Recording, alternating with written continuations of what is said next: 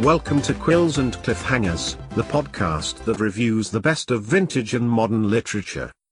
Quills and Cliffhangers is produced by Steve's Book Decor, your resource for decorative book sets for home, office, and weddings. And now, the host of our program, Jane, our Director of Marketing, with today's show.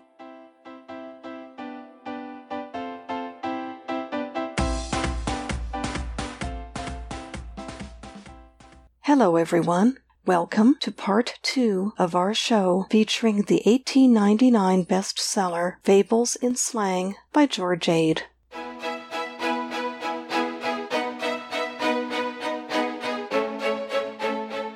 I have a classic story for you today, starring a young woman of yesteryear who was looking for Mr. Right. George Ade wrote these fables during the Industrial Revolution, when women were expanding their roles in society, searching for work opportunities in offices in the big city, and campaigning for their right to vote.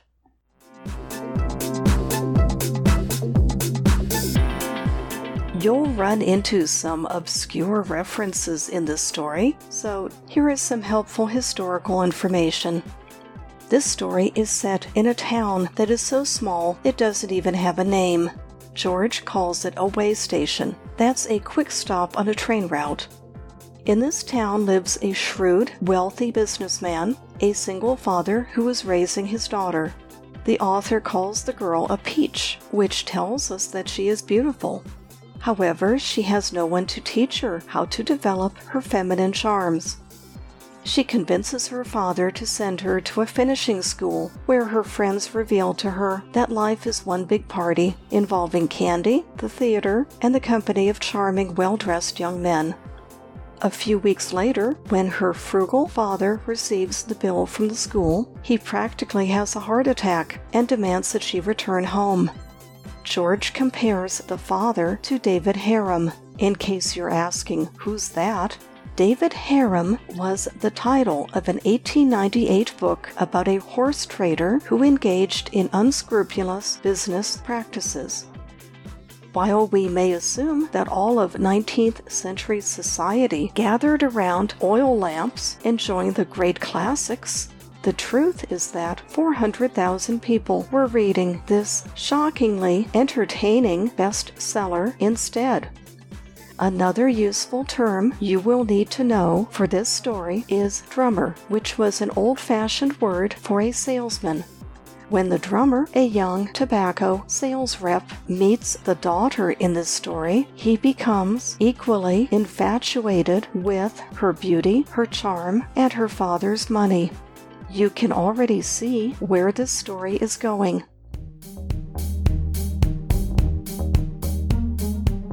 A few minor items to mention. The daughter takes the drummer for a ride in her phaeton, which was a sporty, horse-drawn carriage with extra-large wheels. A 19th century courting ritual, which George mentioned often in his stories, was that the suitor would bring his lady love marshmallows. And finally, the daughter builds a shrine on her dresser with candles and a photo of someone named Mr. Southern. It took some research to locate him, but I believe this was a handsome young actor, E.H. Southern, who famously played D'Artagnan in The King's Musketeers on stage in 1899.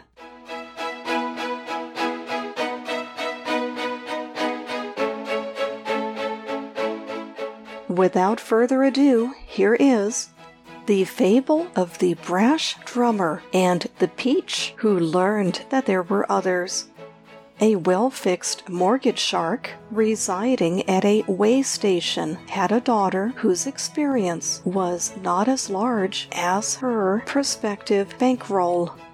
She had all the component parts of a peach, but she didn't know how to make a showing.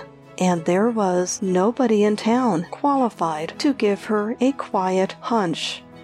She got her fashion hints from a trade catalog and took her tips on etiquette and behavior from the questions and answers department of an agricultural monthly. The girl and her father lived in a big white house with evergreen trees in front of it and a wind pump at the rear. Father was a good deal the same kind of a man as David Harum, except that he didn't let go of any Christmas presents. In fact, daughter was the only one on earth who could induce him to loosen up. Now it happened that there came to this town every 30 days a brash drummer who represented a tobacco house. He was a gabby young man, and he could articulate at all times, whether he had anything to say or not. One night, at a lawn party given by the ladies of the Methodist congregation, he met daughter.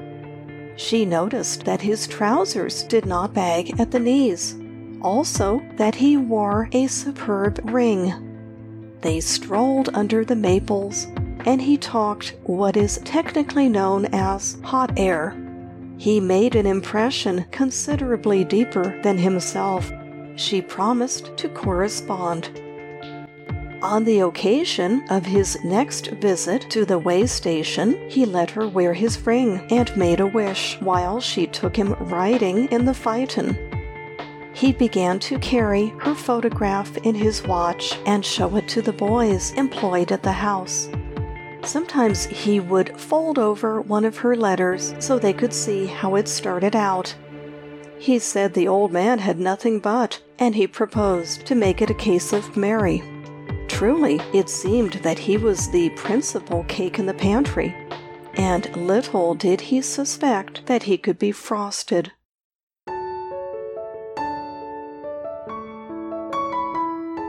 But daughter, after much pleading, induced father to send her to a finishing school in the East. A finishing school is a place at which young ladies are taught how to give the quick finish to all persons who won't do. At school, the daughter tied up with a chum who seldom overlooked a Wednesday matinee, and she learned more in 3 weeks than her childhood home could have shown her in 3 centuries. Now she began to see the other kind, the kind that wears a cutaway with a white flower in the morning, a frock with violets in the afternoon, and a jimmy little tuxedo at night. For the first time, she began to listen to harness that had chains to it, and she rode in vehicles that permitted her to glance in at the second stories.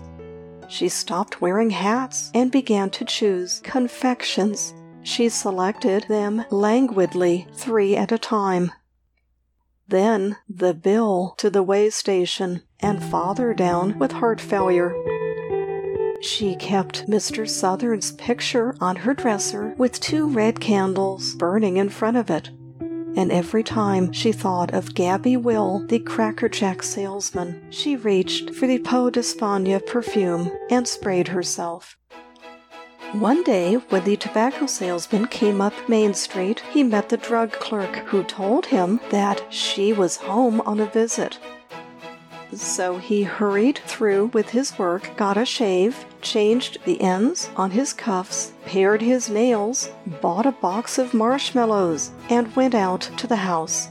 The daughter was on the lawn, seated under a canopy that had set father back $32.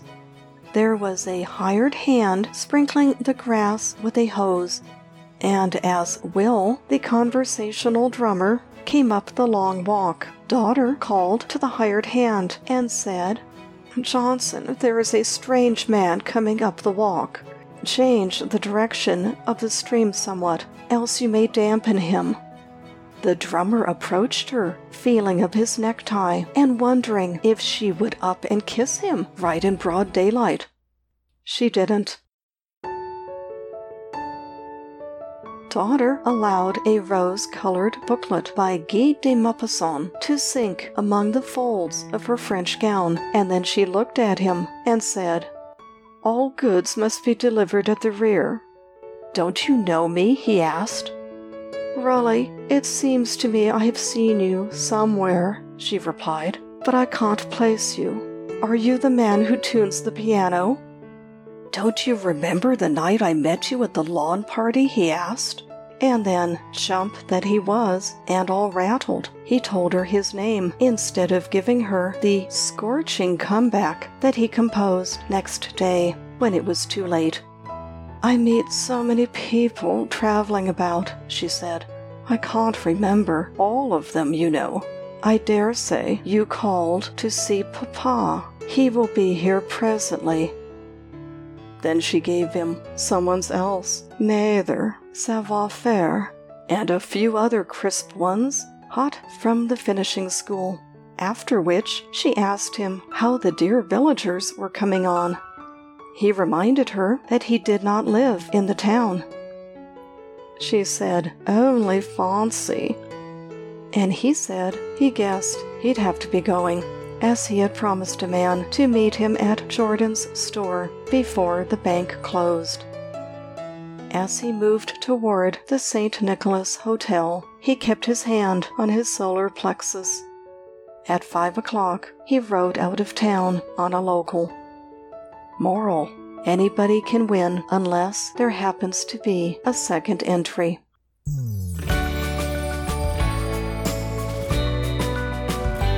And so, the broken-hearted tobacco salesman left the small town on the 5 o'clock train and was never seen again.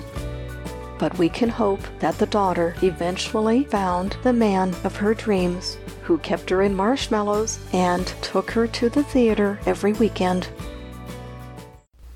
Thanks for tuning in. On behalf of Steve's Book Decor, I look forward to visiting with you again. Until next time, remember to keep your nose in a book and your thoughts in the clouds.